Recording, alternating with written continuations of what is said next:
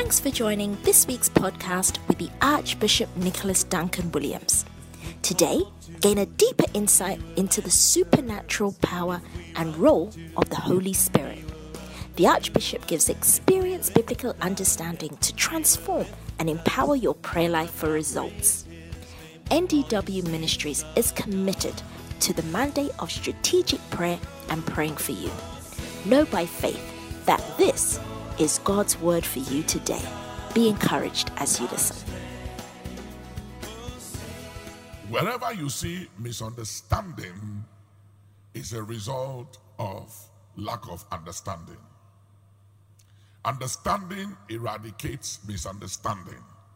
And we want to attempt, by the help of the Holy Spirit, to bring some kind of clarity and understanding to the use of the supernatural and the gifts of the Holy Spirit. So last week we talked about speaking in tongues, tongues of men, tongues of angels, diverse kinds of tongues and interpretation. So we want to continue to bring some clarity and understanding, because these are things that needs to be addressed as we go forward. And the lack of understanding of these things breeds confusion and a lot of errors and misunderstanding, and literally turns people off. It just turns people off from the things of God. And one of the reasons also why we must address some of these issues is, if you look at Paul's epistles or letters to the different churches in the New Testament, you realize that the Corinthian church, the church in Corinth, was a church that operated in the gifts of the Spirit than most of the other churches in the other geographical locations in the New Testament. They operated in the gifts of the Spirit than any other church. And yet, with all their gifts and all the operation of the gifts of the Spirit, it was also one church that had so much immorality than all the other churches. Very, very interesting and amazing. And there's a reason for that. And it's because gifts are different from fruits, and gifts are different from maturity. And I think where we miss it, and sometimes we ignorantly will attack prophets and attack people who operate in the gifts of the Spirit, is because we lack the understanding that the fact that somebody prophesied, or the fact that somebody is gifted, or the fact that somebody is anointed does not make the person mature. That spiritual maturity has nothing to do with prophesying or having any of the gifts of the Spirit. That you can operate in the gifts of the Spirit without spiritual maturity. So if we are not careful, you begin to judge people according to their gifts. But it is wrong to judge people according to their gifts. We need to judge people according to their fruit. For you shall know them by their fruit. You shall judge them, analyze them, understand who they are by their fruit, or by their maturity or character, not by their gifts. And it looks like one of the mistakes we've done when it comes to the charismatic Pentecostal church is that we judge people based on their spiritual gifts and by prophecy. And if we are not careful, we will, at the end of the day, just destroy everybody that operates in the supernatural. Because I've seen people operating in the supernatural gifts, working in all kinds of miracles and things, and you look at their spirituality and it's questionable. And yet they have the gift. I had a prophet friend of mine. The guy was so powerful that when we are together in his ministry, you experience angelic operations, angels. He was one person whose ministry impacted me a lot in the supernatural. Very, very gifted. When it comes to this church, in those days, in my father's house, the members of the choir don't rope. They all go and sit at the back. Because when he begins to minister and the word of knowledge begins to operate, he'll begin to pick what is going on in your house and in your life and start exposing things going on in people's life. So whenever he's in town, a lot of the members of the choir don rope, they go and sit at the back. He was so gifted that one time we were in Kensington Town Hall in London, in Kensington, and he walked in. I was a young preacher at that time, and he said, the Lord said he's going to shrink somebody tonight. And I said, do what? Shrink? Hey, this one is heavy. Shrink somebody. As for today, I will see shrinking anointing. And I was sitting down there talking in my head, and he picked me up by the word of knowledge and said, there's a young preacher here from Africa, you are questioning what I just said. And I said, oh, Holy Spirit, thank you. You are so real. You know, that's how we became friends after. And he began to minister, and then after, he called a certain lady. She was over 380 pounds. You see the woman, she couldn't even walk. Everything was huge. Brought the woman to the front and said, Spirit of God, fire of God, bend the fat, bend the fat. And the woman began to shrink. Right there in our eyes. I used to have the videotape. Bishop Jan Wobekai, some videotape. We used to play it in church when we were at my father's house years ago. She shrank, lost a lot of pounds before our eyes. And I said, wow. He was very gifted. But anytime he came to Ghana to minister, I gave instructions to the administrator, and I said, I don't want anybody to see the bill, the hotel bill. I want it to be handled by me. I don't want anybody to see it. And the reason was because even though he was gifted, he was born again, he was a man of God, he used to drink beer. Heavy. And some other things, I won't go into it. But he can drink the beer and other things and come and stand here and he will move in the spirit. You think that Jesus just arrived. And after he goes to his hotel, he will drink the beer. And he was my friend. Very gifted. But those aspects had nothing to do with his gift. That is his own struggle and carnality. So if we are not careful, you go around condemning every prophet or anyone that prophesies or anyone that operates in the gifts of the Spirit in town. Because somebody can be operating in the gifts of the Spirit and it doesn't mean the person is mature, and that is not also a sign of spirituality. I had this friend of mine in Nigeria years ago. He was a businessman in the church. He wasn't baptized in the Holy Spirit, and he had prayed. Nobody could get him baptized in the Spirit until we became friends. And the day I prayed for him for the baptism of the Holy Spirit, especially those of you who are not baptized in the Holy Spirit, you don't speak in tongues, can you give me a wave offering quickly? Give me a wave offering. A wave offering, a wave offering.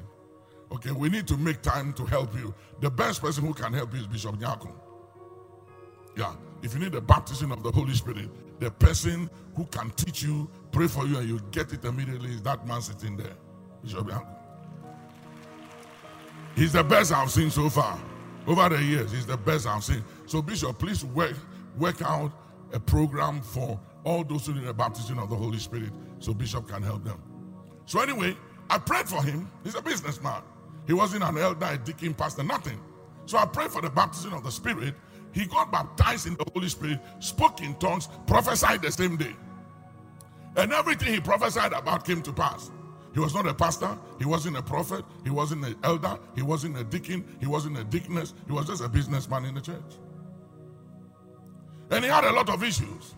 So the fact that he spoke in tongues and prophesied didn't make him spiritually mature. That had nothing to do with spirituality, it's a gift. By the laying off of hands, the Bible says, stirring up the gift of God in you, which you receive by the laying off of hands of the elders, not by spiritual maturity or growth. The Bible said that Joshua had wisdom because Moses laid hands upon him. So you can receive gifts by impartation and by laying off of hands, and yet you are not spiritual. And yet you are a spiritual babe.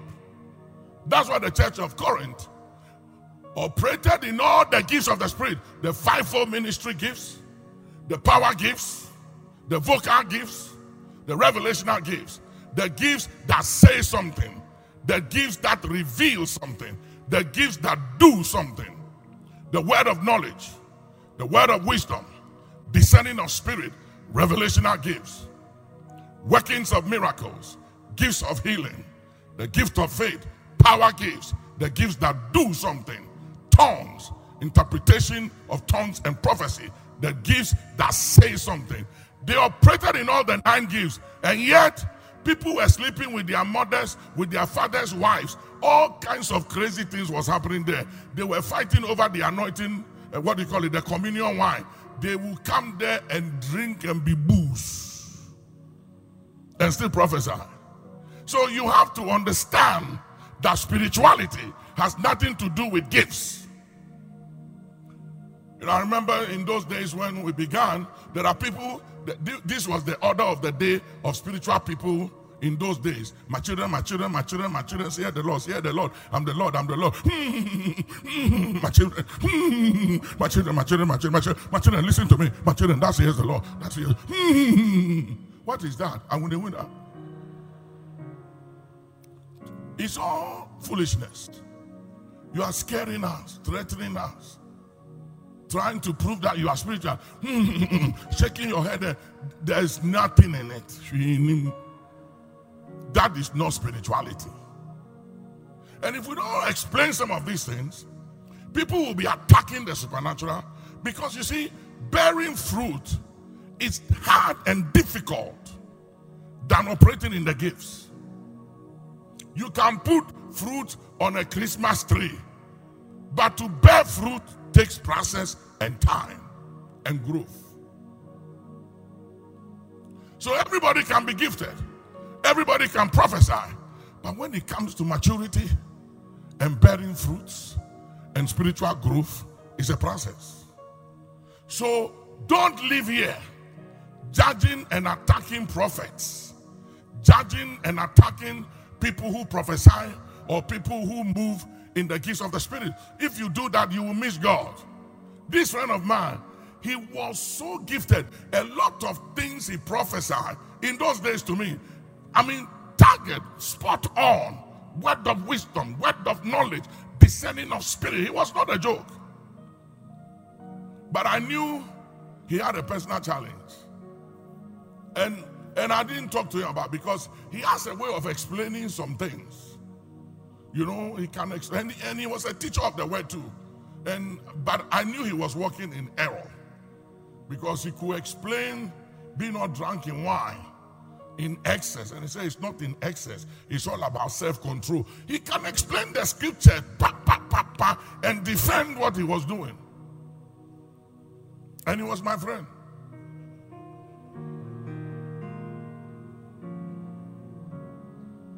Amen. After a while, I started drinking wine small. Because we used to fly. And I realized that the things he was saying was making sense. So me too, I would be drinking the wine every now and then. Then after a certain glass of wine, I began to see men like trees walking. Then I realized that, hey, Charlie, this is not for me. Why are you looking at me that way? I'm telling you reality. Put your hands together. Give God praise.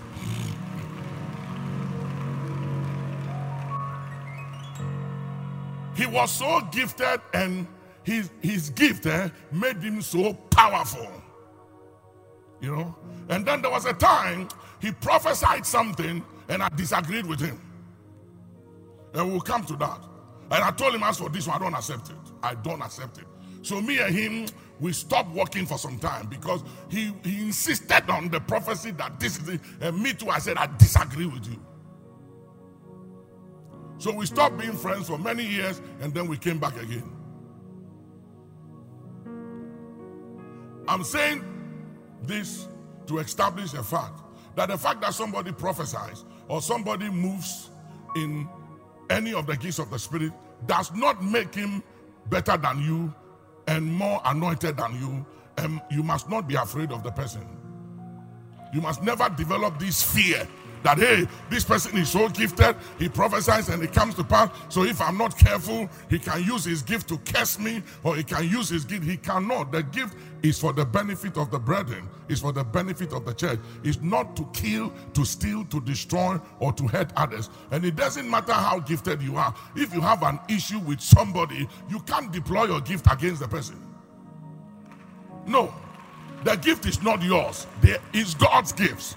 So God hasn't given us gifts to use it against others. It's to be used against the enemy and not against the brethren. So we must never have fear of anybody but God. Put your hands together. Give God praise. 1 Corinthians chapter 12 verse 10. 1 Corinthians chapter 12 verse 10. To another, the working of miracles. To another, prophecy. To another, discerning of spirits. To another, diverse kinds of tongues. To another, the interpretation of tongues. You see the order? Diverse kinds of tongues. We talked about the tongues of men, the tongues of angels, and the next thing after the diverse kinds of tongues is interpretation of tongues. So these diverse kinds of tongues is different from our usual tongues, which is our personal spiritual language we all speak in, as a proof and a sign that you are baptized with the Holy Spirit. So you have to separate the two, because if you don't understand the content of the text, you will take it out of context and go around like some people say that tongues have ceased after the last apostle. No, it's not true. Tongues have not ceased. It's still part of the order of the church of Jesus Christ today. It is part of our worship. It's part of the church of Jesus Christ.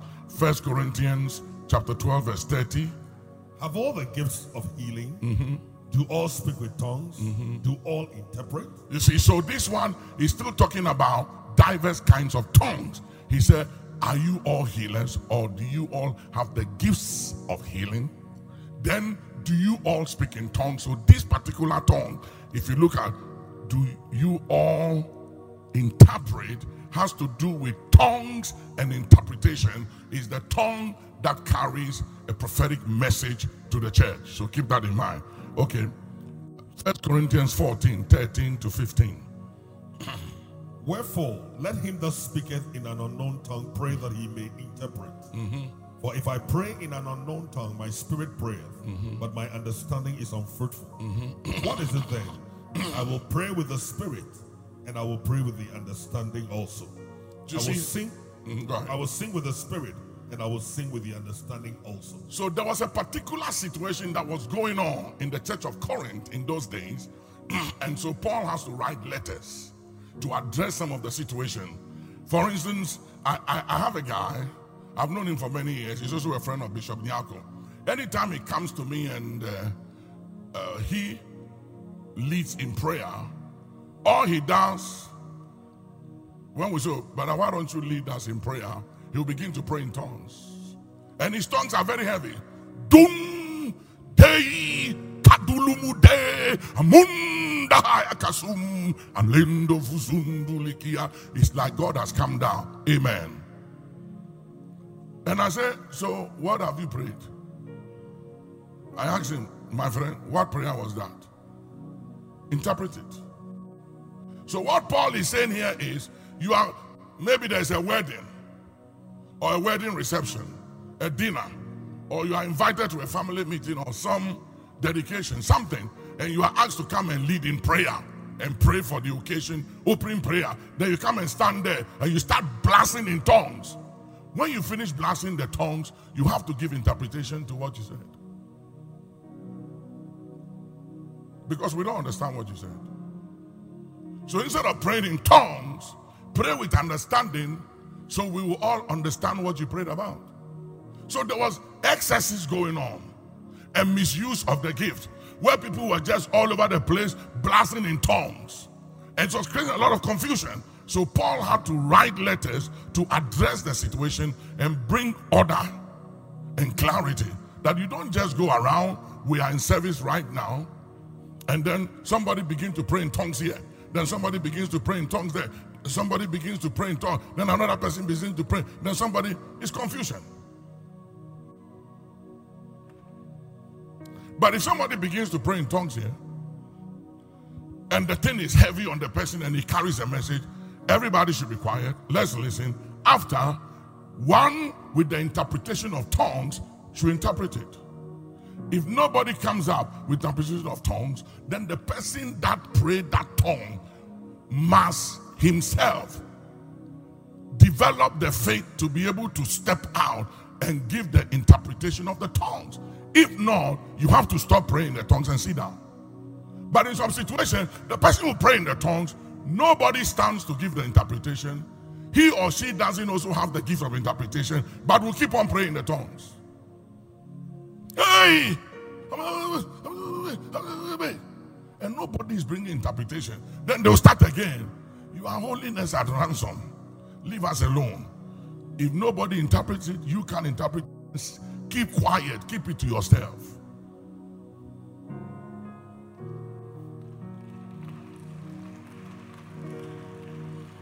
Go ahead. Then he said, I will pray with the Spirit. So when you pray in tongues, it's not the Holy Ghost praying. Because most times when people pray in tongues, they say, the Holy Ghost is praying. The Holy Ghost. It's not the Holy Ghost. It's your spirit praying. Your spirit is praying. The Holy Spirit gives your spirit utterance, and it is your spirit that prays. And when you pray in tongues, your mind is unfruitful, because tongues, here when you pray, whether the tongues of men or the tongues of angels or your personal tongues for edification and exaltation, the mind, the natural mind is not allowed to understand it, except you pray for interpretation of tongues. Like years ago, I was in Atlanta, Georgia, at a conference, and I had this strong burden. Then the Spirit spoke to me to go to my hotel and pray. And I didn't understand why I should leave the service and go pray. But the burden was heavy on me. The weight, it was strong, like something was pulling me. So I went to the hotel. I didn't know what to pray for. So I began to pray in the Holy Ghost. As I began to pray in tongues, after a while, I had clarity and understanding what I was praying about. So I called my sister's husband, and I said, Morris, what's going on with my sister? And he said, how did you know? And I said, just tell me, what is it? And he said, it doesn't look good this time around. Now, I immediately understood what was going on, because the Spirit brought something to my remembrance. I remember that when we were kids, my mom and my sister, this particular sister, they used to fight a lot. And anytime, in you young generation, be very careful when it comes to how you deal with your father and your mother. Be very, very careful. My sister used to have issues with my mom, and my mom did have some issues with her. And they will be arguing, and then my sister will walk off. Then I'll hear my mom say things like that, walk off on me, walk off. But one day when you go to deliver and give birth to your children, you will know what it means to be a mother. So keep disrespecting me. When my sister married and she started having babies, all her delivery was cesarean. They have to cut her with knife. Every one of them. This particular delivery was the last one, and it was very difficult. Too many complications about it. So when I was told what it was, I called my mom and I said, Mom, I want you to do me a favor. And she said, what? And I said, you remember when we were growing up, anytime you had issues with your daughter, you would say this and say that those words are curses. And said, but I never curse her. I said, no, I don't say you curse her. But those words you spoke out of pain, those words you spoke out of grief and out of provocation by her actions and attitude, the implications of those words is a result of the cesarean she's been having when she goes to have babies. So I need you to do so. I said, what do you want me to do? I said, tell the devil this is between me and my daughter, and annul the consequence and implications of your pronouncement and your words as a mother over her, and rebuke every spirit of affliction that has taken advantage of your pronouncement and your words against your daughter. Rebuke that spirit and revoke the implications thereof. So after a while, I called her. She said, I've done it. For the first time, she had her baby without cesarean, natural birth. Now, according to the doctors, if there's a doctor here, I'm told that if you begin having your babies with cesarean, you got to do it throughout. So I don't know how he broke that law. But one thing I want to establish here was that there was a cause and a reason for the cesarean. It wasn't just a struggle to have a baby. There was something that gave the enemy the right. There was a technicality and a legality that was working against her, and that the enemy was deploying to afflict her. Lift up your hand, say in the name of Jesus. Any technicality, any legality that is being used against me as a result of an error, as a result of sins of omissions, sins of commissions, as a result of me provoking my father, my mother, or anyone with authority over me, related authority, husband or wife, father or mother, brother or sister, say in the name of Jesus, by the blood of Jesus, I negate, I cancel the effect, the implications, the consequence of any spoken words, any curse words that are giving the enemy the audacity to afflict me, to torture me, to buffet me, to exact on me, to afflict me, my wife, my husband, my children, my loved one, my health, the works of my hand. I break the power of it from the throne room perspective by the blood of Jesus right now. Pray that prayer.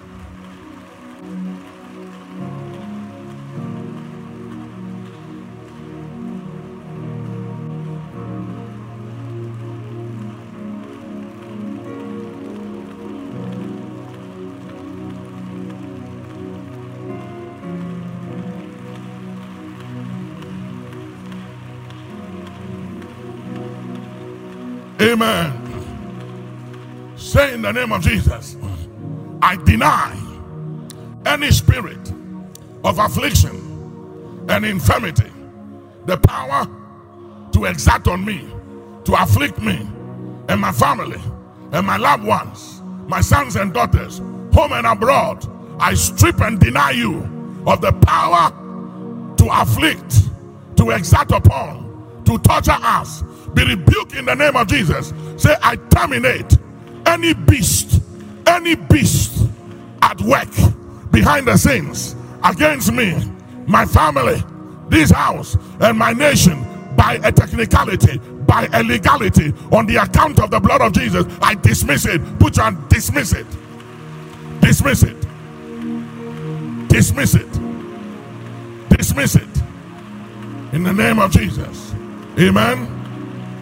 Amen. You know, when it comes to fathers and mothers, related authority like husband and wife or your teachers, there are people who have failed in subjects in school because your teacher told you will never make it in that subject.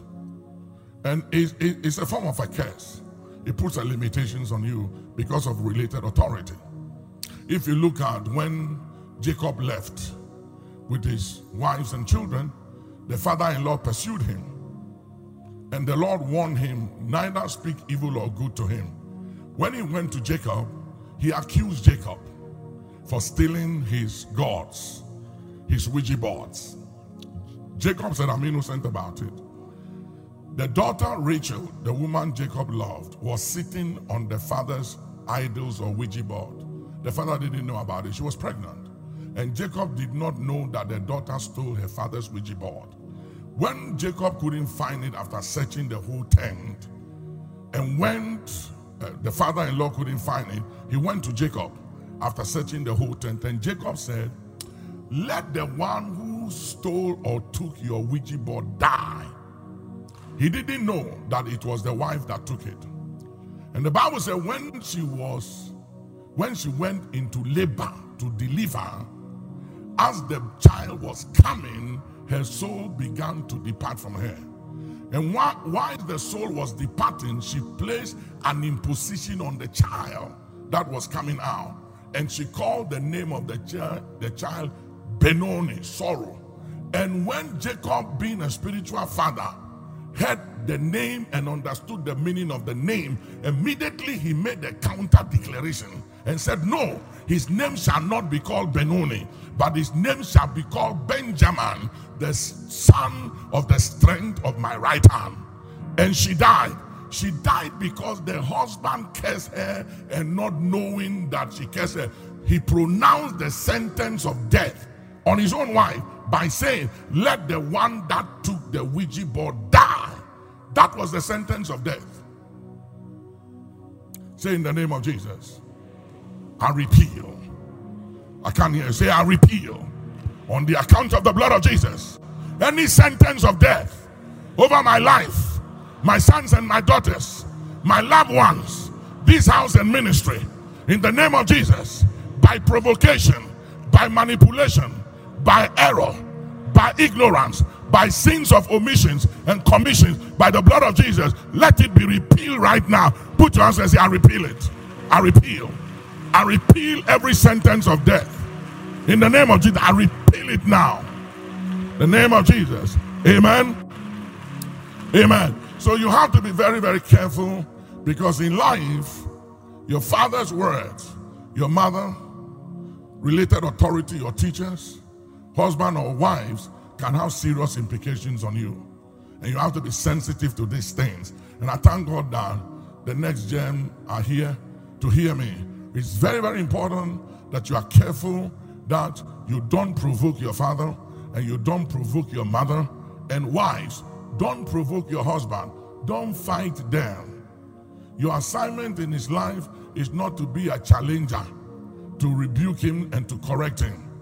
Your job is to submit to the Lord through him.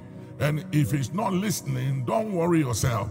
Go to his head. For Christ is the head of the man, the man is the head of the wife. So if he's not listening, don't argue with him. Just go to his head. Appeal to his head. His head will deal with him well. And that is spirituality.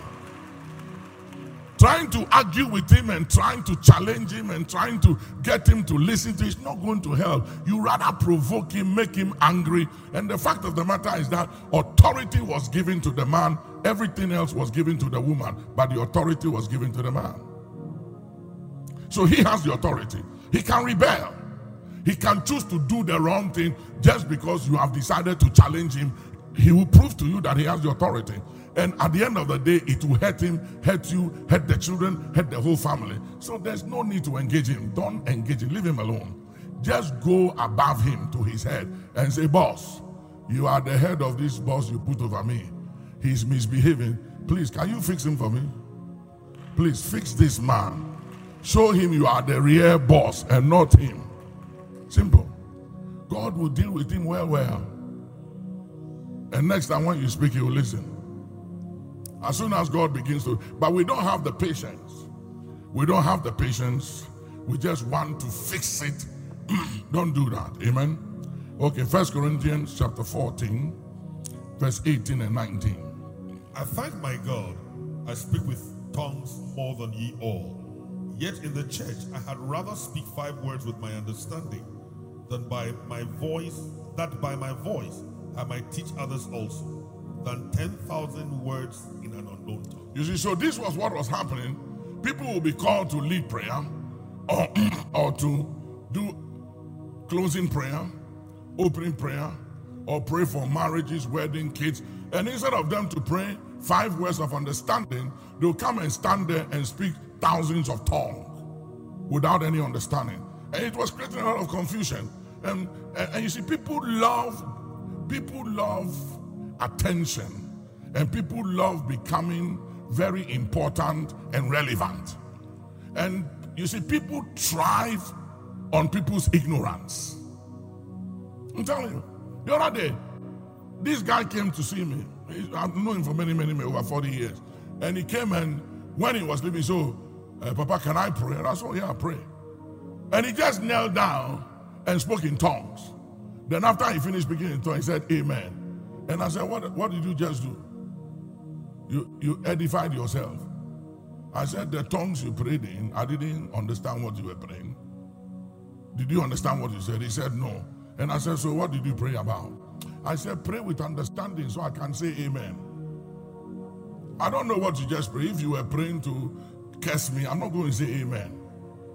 Yeah, I'm not going to agree with your prayers. So all that is unnecessary spirituality. And people who don't understand spirituality and the things of God will just say that, hey, Charlie, this person is not a joke. Very, very powerful. But all those things is nothing. Prophesying, speaking in tongues, seeing revelation, all that don't make you spiritually mature. I'm just telling you. Let me tell you something. The most spiritual mature person among us here is Bishop Nyako.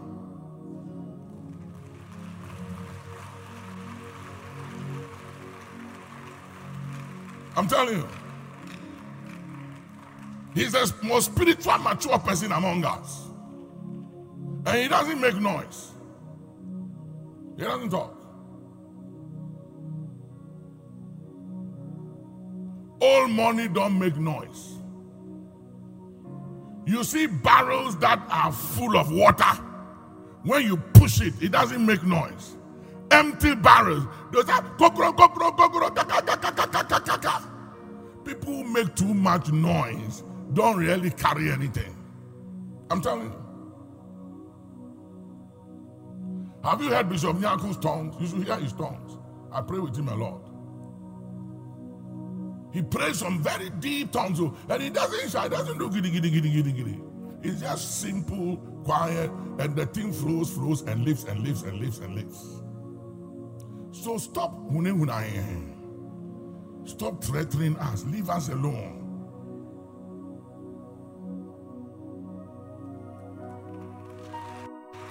So Paul said, I thank God that I speak in tongues more than you all. But if I'm in public like this and I have opportunity to pray, I'd rather speak in 5 words where people understand what I say than to hold everybody and speak in tongues. That doesn't also mean that we can't pray in tongues together.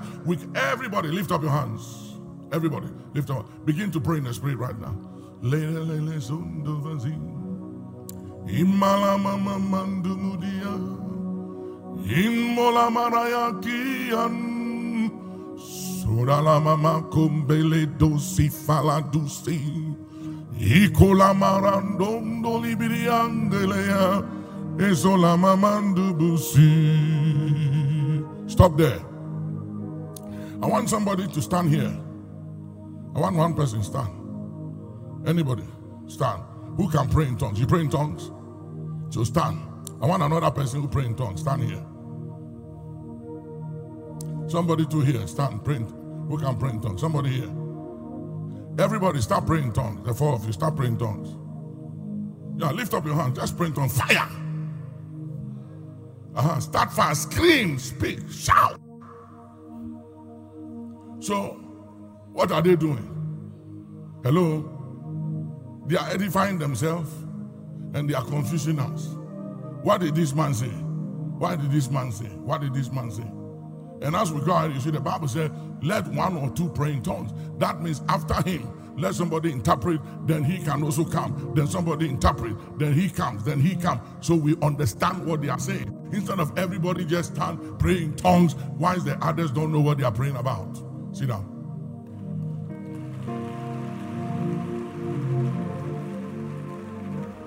All right, 1 Corinthians 14, 21 to 22. In the law it is written, with men of other tongues and other lips will I speak unto this people. And yet for all that will they not hear me, saith the Lord. Wherefore tongues are for a sign not to them that believe, but to them that believe not. So and prophesying serveth not for them that believe not, but for them which believe. So when we prophesy, we bring edification and comfort, clarity and exaltation to the church. But when we prophesy, it's a sign to the unbeliever that these people are unique, they are different from us, and there is something special about these people, different from us. It's a sign to the unbeliever.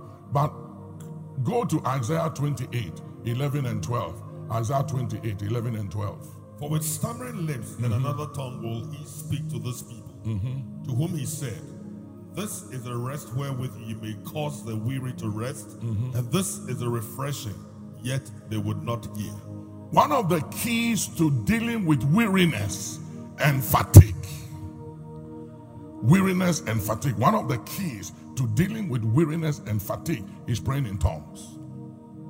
But we won't do it.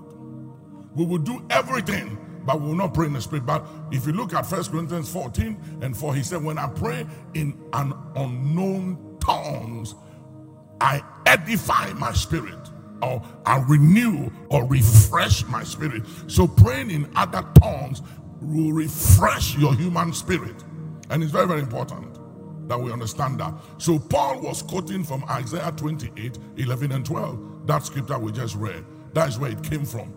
Just to confirm and to help you to understand that praying in the spirit will bring refreshing to the weary soul or to the weariness. And one of the major weapons that Satan is using in the end time against the church is the spirit of battle weariness, to weary you mentally, emotionally, and physically, to so weary you to a point where you become fatigued. Now, if you look at one of the wisest men that ever lived, Solomon's grandfather, this is what his great-grandfather, by the name of Ahithophel, Solomon's mother's grandfather, this is what he said. He said to Absalom, give me 12,000 men. Tonight, I'll go after your father David. When he is weary and weak-handed, I will come on him with 12,000 men. I will make him afraid, and all his men will run and leave him, and I'll strike him alone. But watch this. Even with 12,000 men, he said, when he is weary, he will be weak-handed. Even that, I have to make him afraid. 3, I have to get everyone around him to leave him. Then I can strike him with 12,000 men. So one of the ways the enemy gets to you and I is weariness. Where we faint, we become weary, weak-handed. Then he gets us. I want us to arrest the spirit of weariness right now. Let's come against every spirit of weariness. A lot of you are weary. You are weary of praying. You are weary of fasting. You are weary of studying the word. You are weary of coming to church. You are just weary. You are tired. And Daniel chapter 7 verse 25 is one of the major weapons of the end time that the devil will use against the church of Jesus Christ to get the church to become weary of everything. Right now, in the name of Jesus, we arrest the spirit of weariness. Put your hands together. Attack every spirit of weariness. Bind the spirit of weariness. Don't just sit there and listen. Get involved. Spirit of weariness, be accursed. Spirit of weariness, be bound. Spirit of weariness, be terminated.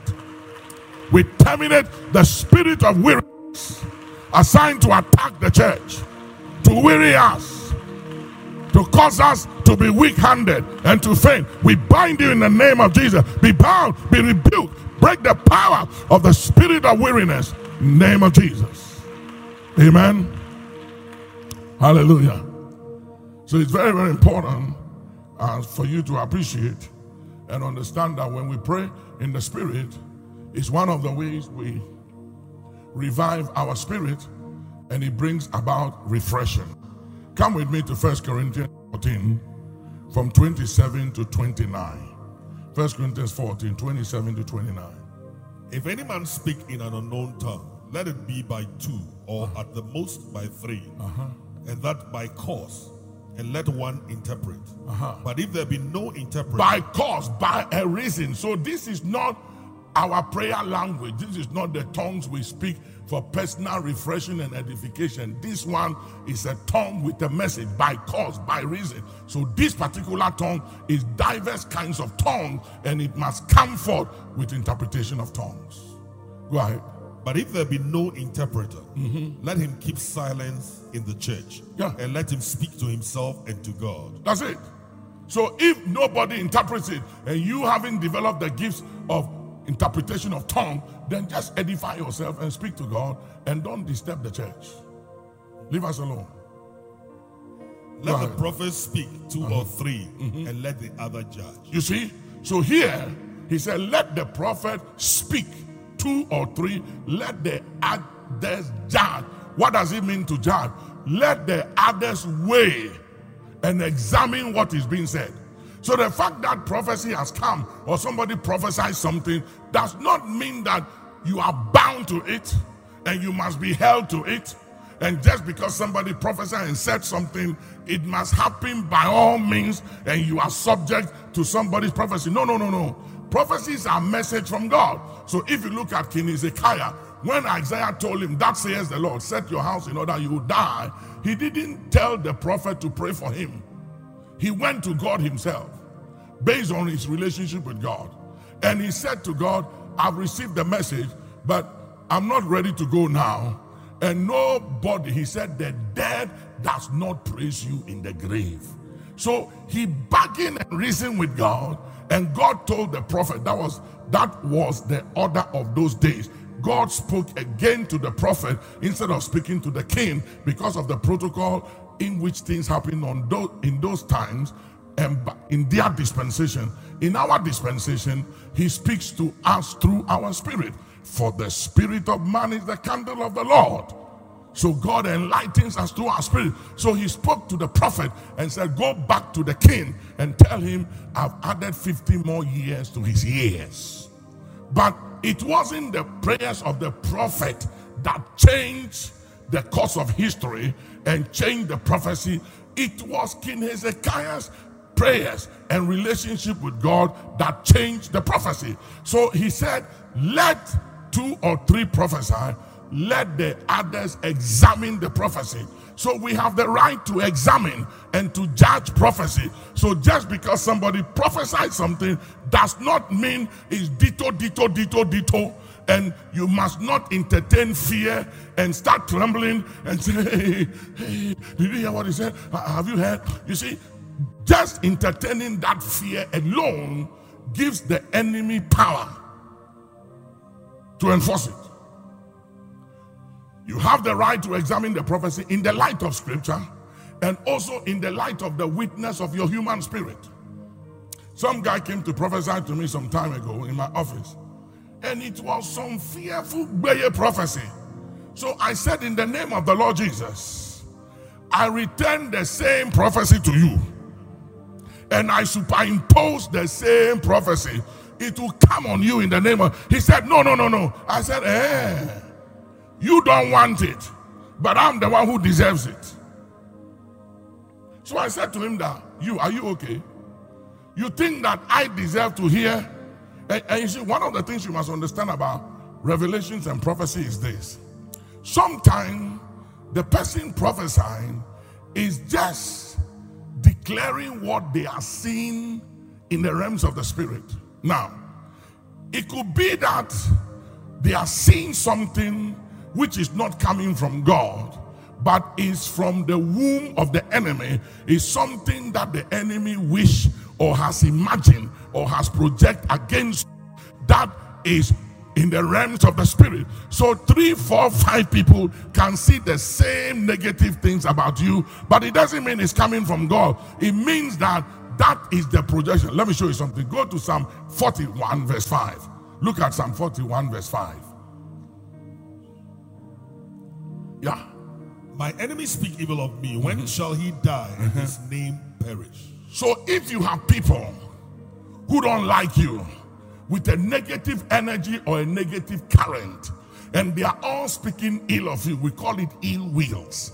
They are speaking ill of you, and they are imagining and wishing death on you. That projection, those ill will and imagination can go into the realm of the spirit.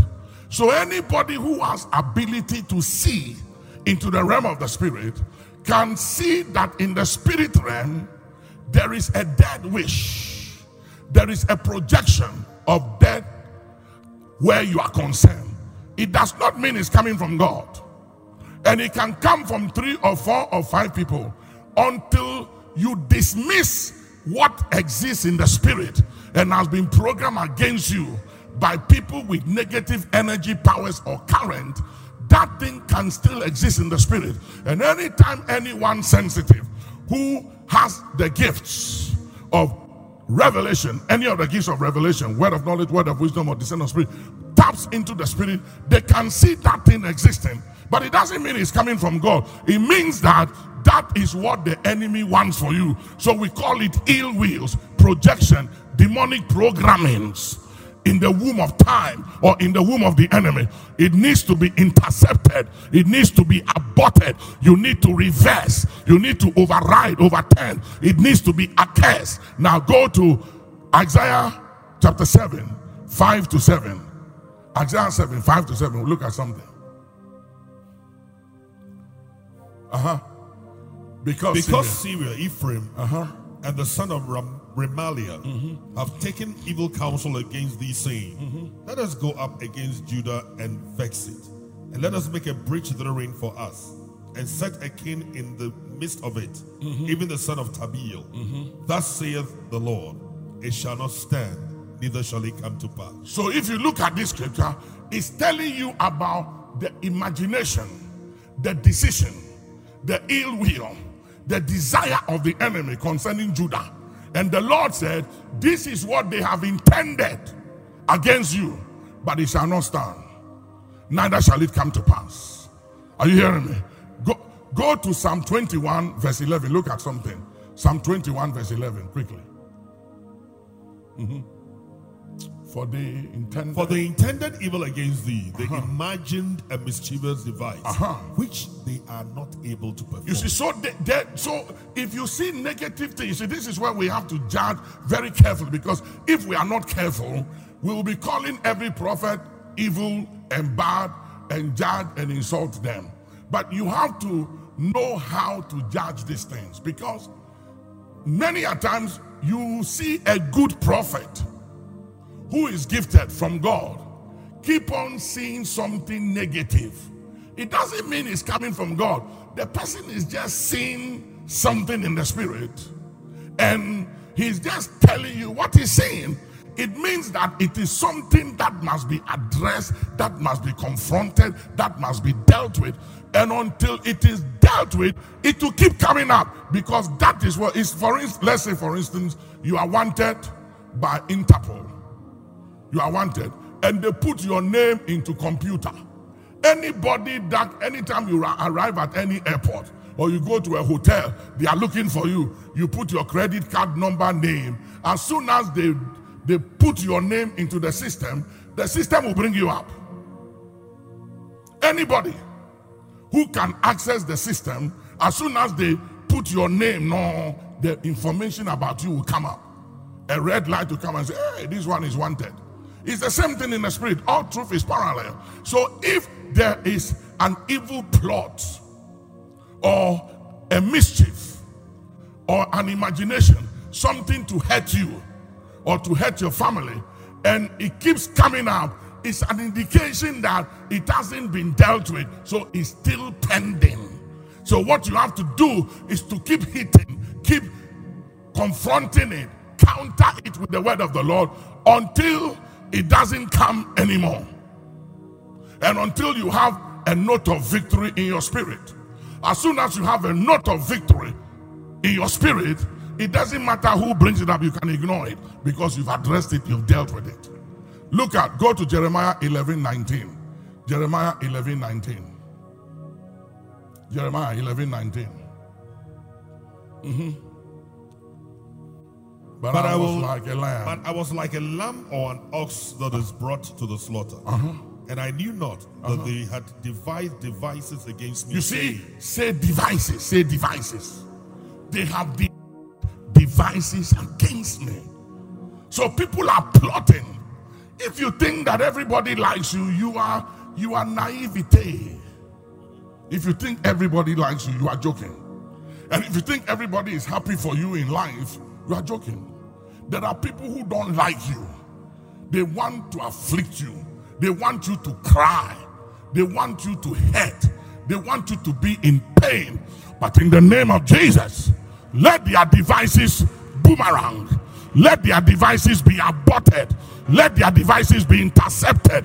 Let their devices be accursed, bound, overturned, aborted, overthrown. In the name of Jesus, put your hands together. Abort devices.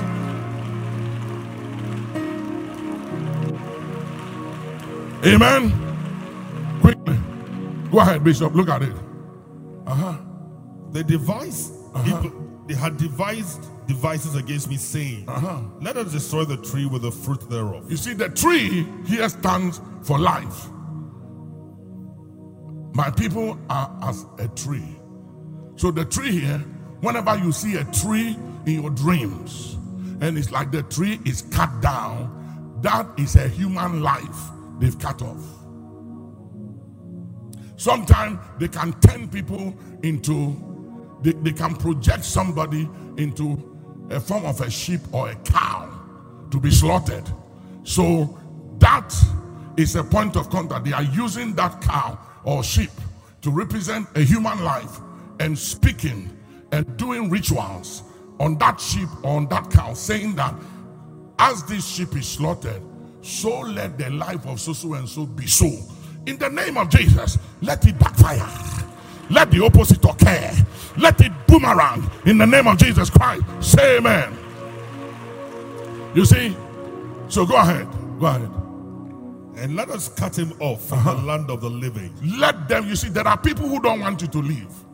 There are people who wish and want you cut off from the land of the living. It's a very serious thing I'm telling you. So when we call for prayer meeting, we call for Wednesday service, we call for Friday prayer encounter, and some of you don't come because you are busy for whatever reason, I feel very sad. Because listen, the enemy is not playing. He's not playing. This war in Ukraine and in Europe, it just didn't happen overnight. The signs was on the wall. The signs has been on the wall for some time now. And if you study history careful, you will see the signs on the wall. But for whatever reason, people become very complacent, and people get to a point where they lose the appetite to fight, and they are so much into themselves and secure that they ignore the interest of others. That's why we must wake up for Ghana here, this country. Because there are signs on the wall. There are signs. There's a parable in tree that in Shobeta, not in Framan, there are some winds that are blowing in this country. And there are signs on the wall. And for whatever reason, it looks like we are ignoring it. We're not paying attention. But I pray that we will not ignore the signs. I pray that the church and our political leaders shall not ignore the signs. I pray that we will rise to the occasion and we will reverse the signs on the wall, because things don't just happen. Hear me. Before they happen in the natural, it has already taken place in the spirit. I'm telling you. But we have been desensitized. The enemy have succeeded to veil us and to desensitize us, that we are seeing the signs on the wall, and yet we are bluffing. We are daring the signs and ignoring the signs. The Bible says, beware. When they say peace, peace, then cometh sudden distraction like a woman in travail. Don't be fooled. Ghana, we haven't seen war before. Ask Sierra and Liberians. Ask people from Ethiopia and other countries of Africa. They will tell you what war is like. What we saw in 1979 and in 81 is not war. And I pray that we will never see war within our walls, because you don't know what war is. You don't know. And I pray that our leaders and our security forces, that nobody will provoke, that nobody will do anything or say anything that shall cause an event to happen in this country that will take the clock of Ghana back and will compromise our national security. Let it not happen in the name of Jesus. We must not ignore the signs. What is happening in Ukraine is a wake-up call to the world, to Africa, and to the leaders of Africa, that you're on your own. You think you have friends? You don't have any friends. You're on your own. And we must never compromise our security and our peace. We must never bluff and ignore the signs. They are written loud and clear. And never think that power and security and money is everything. They have their expiry dates. It's a matter of time. Things happen. May we not ignore the signs on the wall. A wind is blowing. We need to pray for our judiciary. We need to pray for the Supreme Court, Court of Appeal, our High Court, our security agents, the army, the armed forces. We need to pray for the government of the day. We need to pray for the opposition. We need to pray that nothing will compromise the national security or peace of Ghana, and that nothing, no event will turn the clock of Ghana back under any circumstances.